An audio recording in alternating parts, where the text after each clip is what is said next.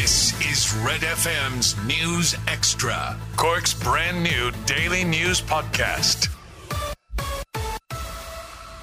It's Wednesday. Good afternoon. I'm Lana O'Connor with Red FM's News Podcast. A Kinsale woman who survived a serious road traffic accident has appealed for harsher penalties for motorists that do not follow the rules of the road. Olivia Keating welcomed the doubling of fines for road traffic offences last week, but believes penalty points should also be doubled to deter drivers from breaking the speed limit. She suffered life-changing injuries following a hit-and-run incident while out cycling in June 2016 and spent 2 years in and out of hospital as an outpatient, undergoing numerous treatments including physio and speech and language therapy. Following this, Olivia has become a road safety advocate and has called for people to be more responsible for the consequences of their actions when driving. Speaking to Red FM News, she reminded people that behind every road traffic collision victim is a family impacted by their loss. I've managed to speak to people whose children have been killed, and your young child's life has been taken, and then you have every person in that family, not just mother, father, brothers, sisters. You've aunts, uncles, friends. People don't realise it's not just one person you're impacting, it's everybody. Everybody who loves that person is impacted. So I suppose, sometimes you just need to shout a little bit more about it for people to maybe take notice. Volunteers are the people making the most difference in Irish society. That's according to Cork taxi driver Bobby Lynch, who was one of the speakers at a cost of living campaign press conference yesterday ahead of a protest later this month.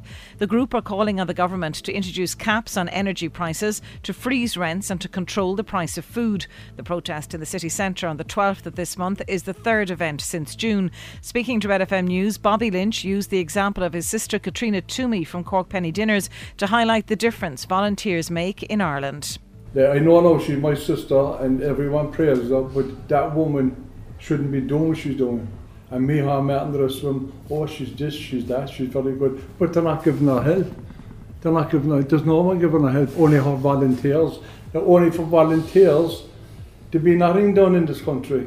Not a thing. And a thing that she did say to Micheál Martin in UCC when she got the doctorate, she says, Micheál, if you ever get into power, you'll be better off having a volunteer government and get things done. And everyone cheered.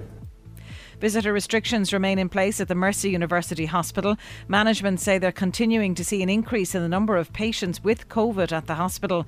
The restrictions remain under continual review, and the hospital say they'll facilitate visits on compassionate grounds. The 5 biggest stories in Cork today. This is Red FM's News Extra. Starting with rugby, and Munster have confirmed that RG Snyman will be out of action until the end of December. The South African World Cup winner has been out of action for over a year after re-rupturing his left ACL. Well, it was reported last month that the lock had suffered a setback in his recovery.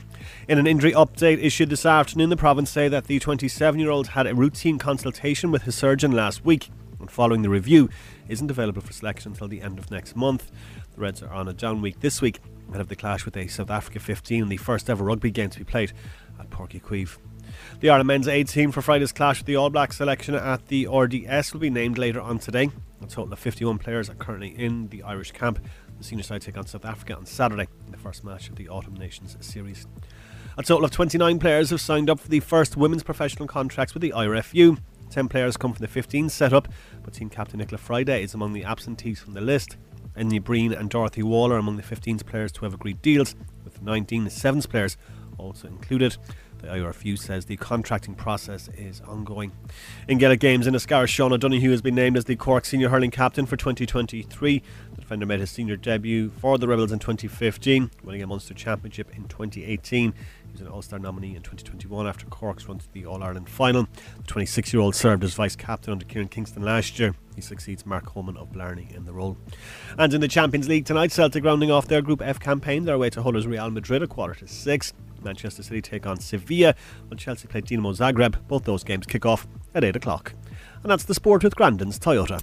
Catch up on Cork with our new daily news podcast, Red FM News Extra.